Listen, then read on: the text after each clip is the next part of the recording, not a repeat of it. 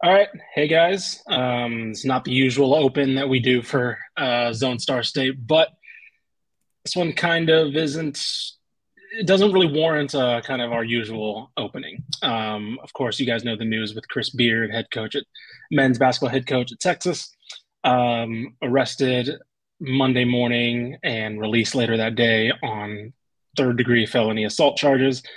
Um, we're not going to go into specific or the details here. You can look at the affidavit on your own. It's pretty brutal. Um, you know, APD did confirm early in the morning that they did have Chris Beard in custody from a 911 call, I believe, early, like literally break of midnight Monday morning. So just going to get that out the way. We have to acknowledge it. There's nothing really to add there. We hope the alleged victim's okay, and we hope that she finds the help and security she needs. There is now a restraining order against Chris Beard, against the Mhm. alleged victim. I believe he also cannot return home to his to the residence where they both stayed. Um, and so, yeah, Texas unfortunately had to play a game Monday night, and this is where we can kind of dive into actual basketball. But of course, we had to hit this off the top and kind of get it out the way and acknowledge it. So yeah, we'll ever follow us on TexasBasketball.com. We'll be having everything updated. He is suspended indefinitely without pay. The university announced, I believe, Monday night evening almost. Um, I guess this is where we can kind of add our own little insight into it. It was a little bit of a late suspension from the university. Yes. They had, of course, I mentioned they played Rice. And we'll get into that game because it turned out to be a pretty good game. Um, they named associate head coach Rodney Terry the acting head coach for that game. They did not say he would be intern for the rest of the year, which I thought was pretty interesting. But regardless, they waited a long time to hmm announce that. And Rodney Terry is the one that ended up actually breaking the news during pre-game availability. And so it kind of put him in an awkward position because he's had to practice with these guys. I would assume at least he probably had those guys put up their phones for forever how long, right? Once they saw the initial news, it's hard to kind of Yes. read that about your head coach and kind of go into game prep with so much uncertainty. But I don't know. What are your thoughts, Matt? I'm here with Matthew, of course, for the audio listeners. What are your thoughts on Texas kind of taking a while for this? That was the thing that really stood out to me. They released a statement saying they were aware of the arrest, but then nothing else until like hmm 5, 6 hours later, when they finally named Rodney Terry the acting head coach. Yeah, I mean, that was the whole talk on Twitter was like, is he gonna coach tonight? And it's Right. like there's like in my head, there's literally no way that that happens, but Mm-hmm. we didn't hear anything. And I understand Texas wanting to be, like you said, with the whole acting head coach thing compared to interim, like all the verbiage and everything. They want to be careful with, doing anything uh, do anything definitive Mm-hmm. at the time, but I was just like, there's no way he coaches. Um, and obviously, like you said, Rodney Terry ends up being the coach for the game. And for those who don't know, he was the coach at UTEP for what 5 years, 4 or 5 years Mm-hmm. over Former there. Fresno as well, right? Yeah, Fresno State as before well. Yeah. yeah, he was the coach before Joe Golding took over there last year. And so he is, qualified. He's been a head coach several times. We know who Rodney Terry is. Um, the whole thing, and I mean, like you said, we talk about the game. The game itself was a very Mm-hmm. very good game, and I've joked about Rice plenty of times with this podcast. It's obviously good for them to come out and play the way that they did, but from Texas perspective, it's obviously just impossible to play this game.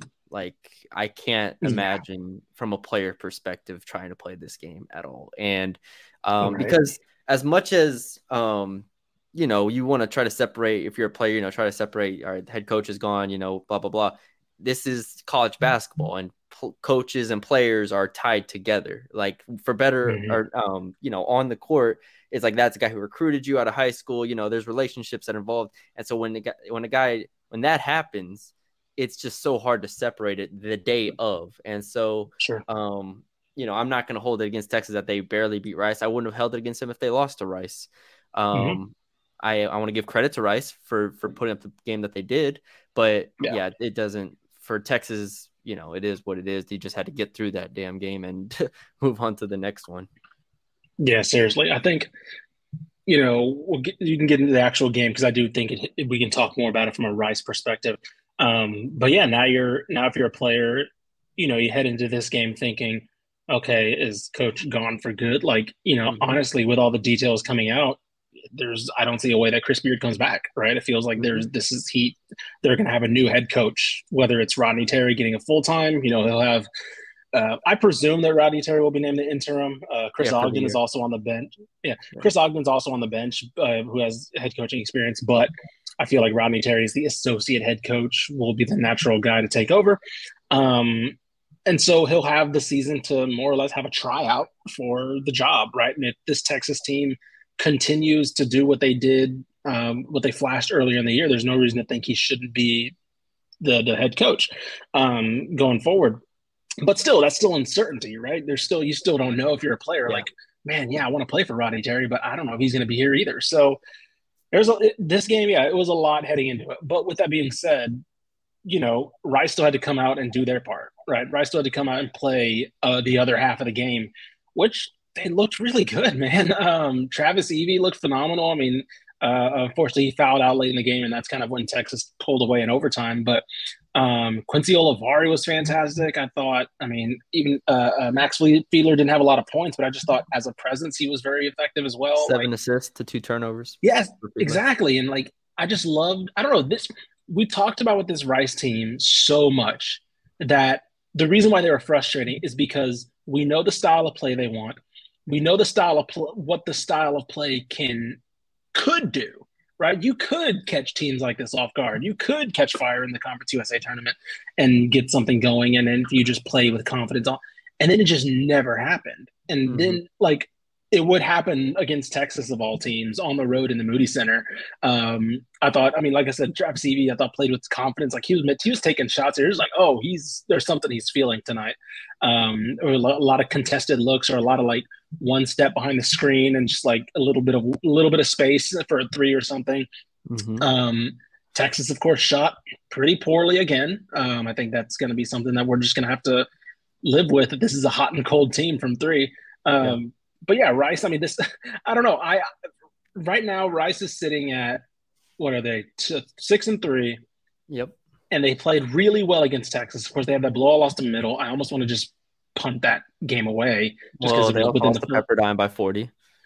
true. But again, like There was a first one of reason. the There was a reason we punted this team away. no 100%. Yes, 100%. And the wins, there's not a good win on this aside from maybe Texas State, but Texas State's kind of rebuilding this year. So with that being your best win this year, yes, there's a reason why you put things away. But I think there's a reason for not to bury them, not just yet, right? Maybe there's a little you had put the dirt over them after Pepperdine, and Yes. then you kind of maybe you might have maybe put a little crumbs off after Texas State. I think there's a reason to maybe stick the hand in the grave and pull them out a little bit. Not saying you completely dress them up nice and get them back to regular day life, but at least like bring them, let them breathe a little bit. They're not a part of our society yet. They're not. Right. They're just The, they're just breathing again. the one stat that jumps out to me is we know this team will shoot a lot of threes, right? They're still 38th in the country in 3-point attempt rate. So they're going to shoot threes, especially against teams that they have as much talent as or more than. They are top 20 in the country in 2-point percentage this year, though. And the last 3 years, they haven't been in the top 75. And that is a significant step forward that I don't think that they've been good from two, but to be top 20 in the country and shoot 57% from two is a very, very different thing. And if you look at the Texas game, they put up 81 points, obviously 9 of those in overtime, so 72 points on Texas, and they only shot 9 of 28 from three. Like they didn't go 14 of 28 from three, which is what I would have expected. If you told me this game was close, I said, yeah, they would have, shot 50% from three. They didn't light it on fire. Instead, Max Fiedler had 7 assists. A lot of those were cuts. I thought they cut well. They moved well. The offense has never been a question for me, but this year it feels like it's a little bit more balanced, and that's a comforting thing for me when talking about Rice's potential moving forward. The defense, I mean, this defense isn't good by any stretch. It is what it is. I mean, They allowed 88 points like Western Michigan, 106 to Pepperdine, 81 to Middle. They are 297th in defense in KenPom, 354th in effective field goal percentage defense. They don't stop anybody. And so for that reason, it's like I put a shovel in there just in case I need to get them out. But at this point, I am not unburying them. But still, this was their best result of the year by a pretty good margin, and credit to them for showing up. Yeah, the end of this game was pretty entertaining. It looked like you texted me right after the Marcus Carr floater that was an air ball, and you were like, it looked like they were at first I thought they were reviewing something, or there was like a timeout or something. Yeah, I think it was a timeout. Yeah, because it was going to be Texas ball, and you texted me, you're like, that should be the shot clock went out. That should be a violation. Exactly. And then I noticed, I was like, yeah, you're right. That didn't hit the rim, and so during the timeout, they ended up having a official review. Finally. They reviewed that Marcus Carr didn't touch the rim, which was I don't know. It wasn't close to touching the rim, so like I don't know if they just weren't paying attention or whatever. Because like the clock didn't even the shot clock didn't reset, so it wasn't like they thought it touched the rim. They just didn't pay attention to the shot clock or something. I don't know. Yeah, it was really the shot weird. clock complete. And again, I noticed this in real time. I think I don't know. Yeah, I don't know why because you did. From a Rice perspective, I was just like, okay, well, there's 5 on the shot clock. Here goes Marcus Carr shooting the ball. It's an air ball. Right. And then everybody just assumed Rice had it, and Rice kept bobbling it, and then Texas somehow got it. And I was like, there was no possession. It's shot clock. So Rice ends up having a shot at the buzzer to win and misses it. And at that point, I was like, okay, they're not going to win this game. There's no way. And then Texas goes up, scores the first 6 points, I think, of overtime, or 7 points of overtime, and effectively puts the game away. So, I watched Rice, and I was still like, defensively, I thought they could have, done better, but they are what they are.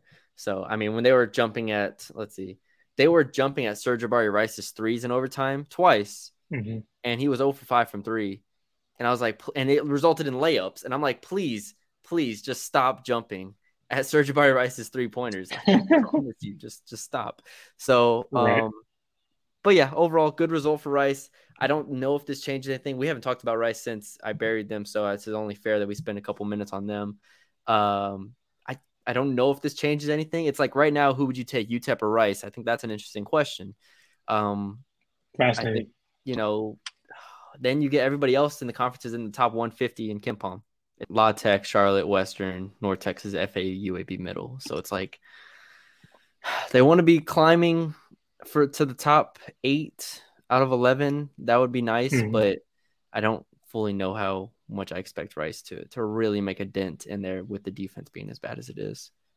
Yeah, no, I get that. I will say this I'm not saying this completely changes my opinion of them, because this more or less, like, I'm not saying I expected them to compete with Texas, but like this does kind of it's like the first time we've seen their offense kind of lean itself towards these type of games or performances. So, it is a positive step, but yeah, well, it's still very much a cautious thing.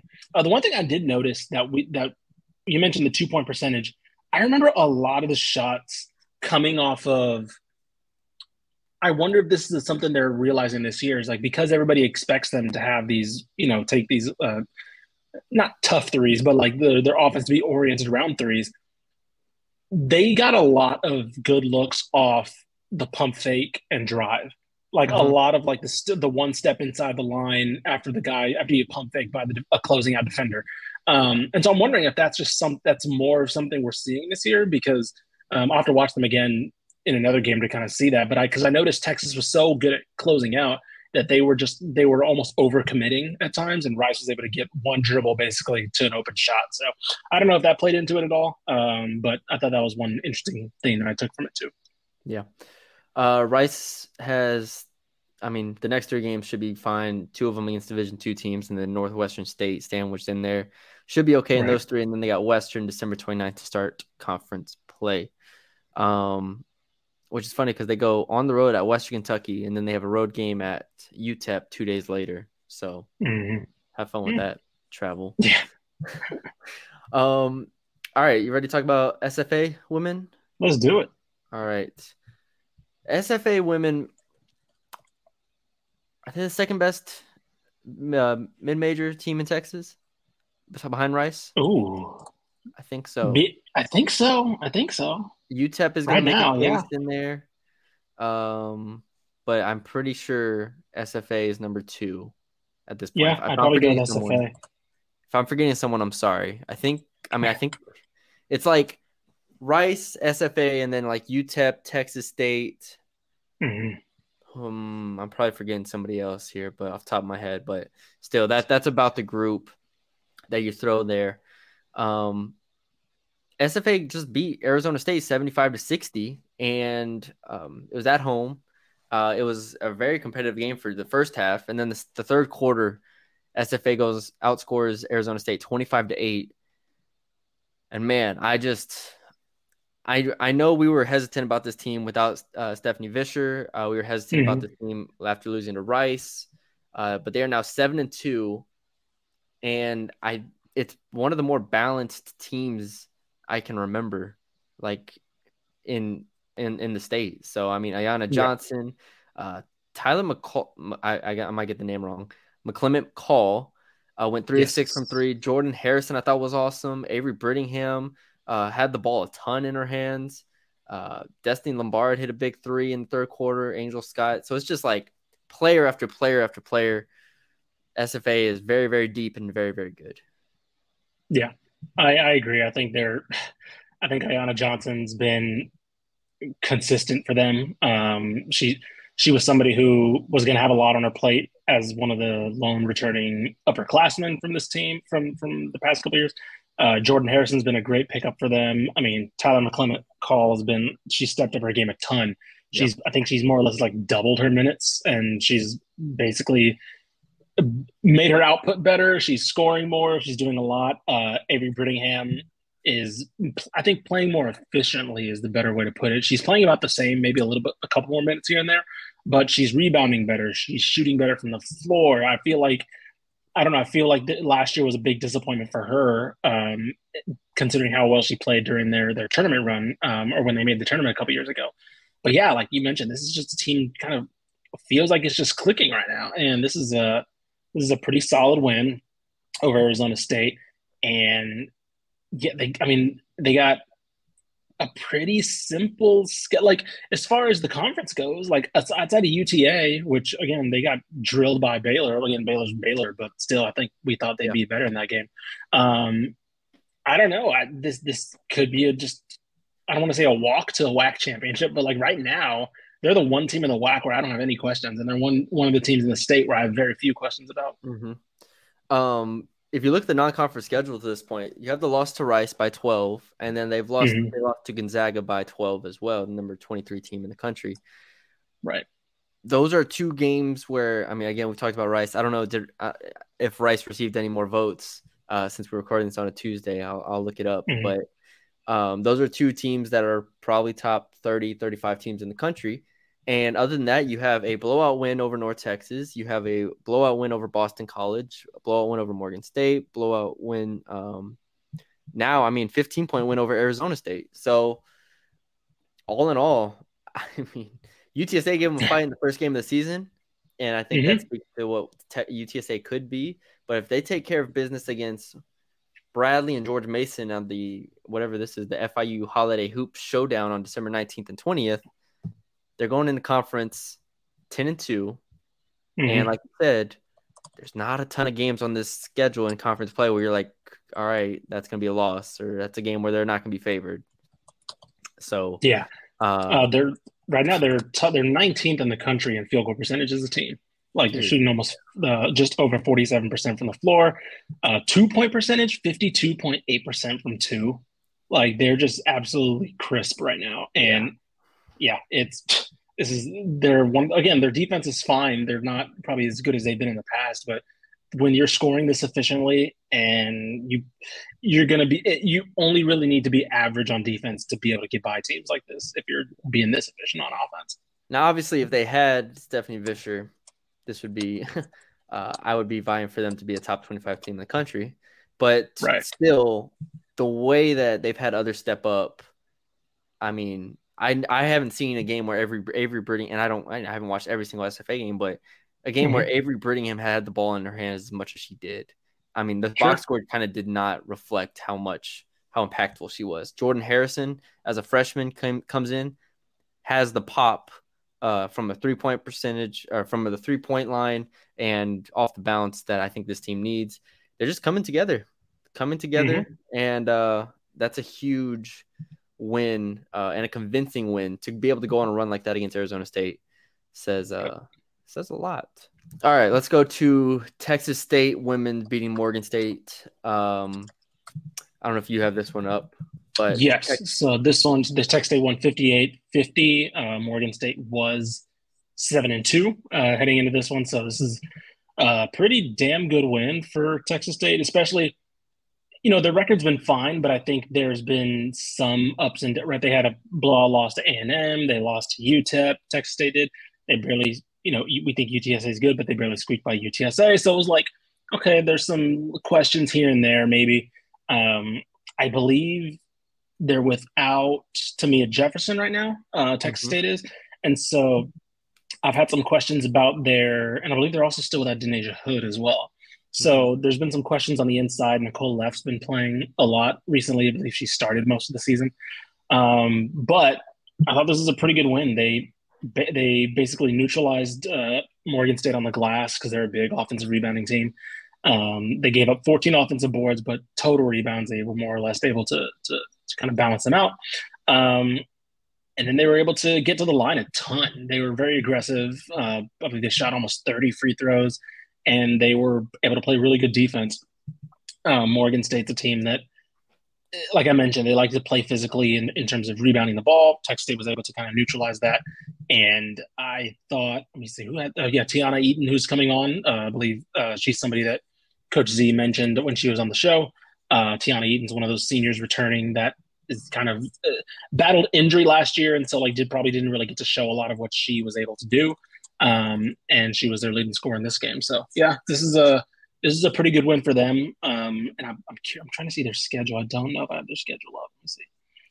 They have Corpus Christi coming up Yeah, these are the this big weekend. two. Yes, yes, Corpus that's right. Corpus Christi Christi and and Christian. and Christian. That's going to be big. They got to win those Oh two, I yeah, think. I think so too. I think if they win those two, they'll be in a good position heading into because after that, I mean, they have one more game and then they head to Sunbelt play. But yeah, I think it was a good win. I think it was a solid performance from them. And I think this team's finally starting to really come together in terms of being that one of the top group of five teams in the state, like we thought they would be. Yep. All right. Anything else before we wrap it up?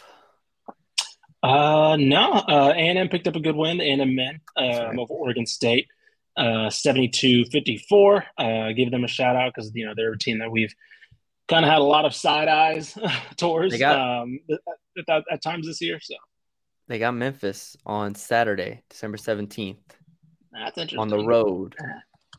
If you want to show me Okay, something, Buzz and company, that will do it. and Because I believe I just watched Memphis beat Auburn, so I'm high on Memphis. and Memphis, and aren't they about to get Demaria Franklin back too? Because I think he just got ruled eligible, who he was one of their big transfers. There you go. Let me see. Yes, from 18 points a game last year. I forgot where he played, Mm-hmm. but he was just ruled eligible this past week. So All it's a right. Memphis team that is getting pretty good. Yep. UIC. He came from UIC. Yep. So we'll see. Oh, and some last news I almost forgot. Aaliyah Moore looks like she's going to be out for the year for Texas, which is a gigantic blow. Um, obviously their transfers are they're better in the front court than they were last year. This would have been devastating last year, Yeah. but it still sucks to see because she was kind of turning a little bit of a corner. So yeah, If that'll be we haven't, I believe it's a torn ACL. okay. So injuries on the women's side: Aaliyah Moore, Asia Blackwell, Driana Edwards, or I don't know if Driana Edwards is injured. We don't know that. Yeah. Zaya Nugent from SFA. Mm-hmm. What was the other one I had off the top of my head? Speaking Oh, the last piece was Janai Barker was the other yes, one. yes. A little bit of optimistic news. Asia Blackwell is maybe looking to be able to come back this year.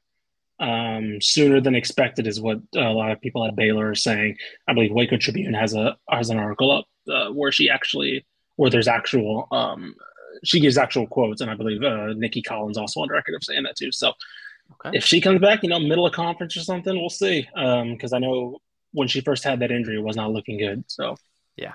Okay. That's good. Good. Positive injury news on the women's side, because I feel like just the whole state has had some ups and downs with injuries this year, from Rory Harmon early on. Now it's like Aaliyah Moore. Now it's Janiah Barker, so on and so forth. So good to get them back. I think that's all we got for y'all today. Nice, quick 30-minute podcast on a Tuesday before Ish heads out to Jerry World and my new watches home football. for 4 days. Yeah, watches football for whatever that is, 100 hours straight. And yeah, does a great job over there. So yeah, y'all can check that out. Obviously DCT football. You can follow Ish Yep. at Ishmael R. Johnson. You follow me on Twitter at Matthew Bruni _. And yeah, you could follow us on the YouTube if you haven't already. Subscribe to the YouTube. Leave a like, comment, share, subscribe, all that good stuff. If you're listening on the audio side, leave us a 5-star rating and review. Greatly appreciate it. We will be back next week with football all but wrapped up at that point. So we will be back and better than ever. So we will talk to y'all then. Take it easy.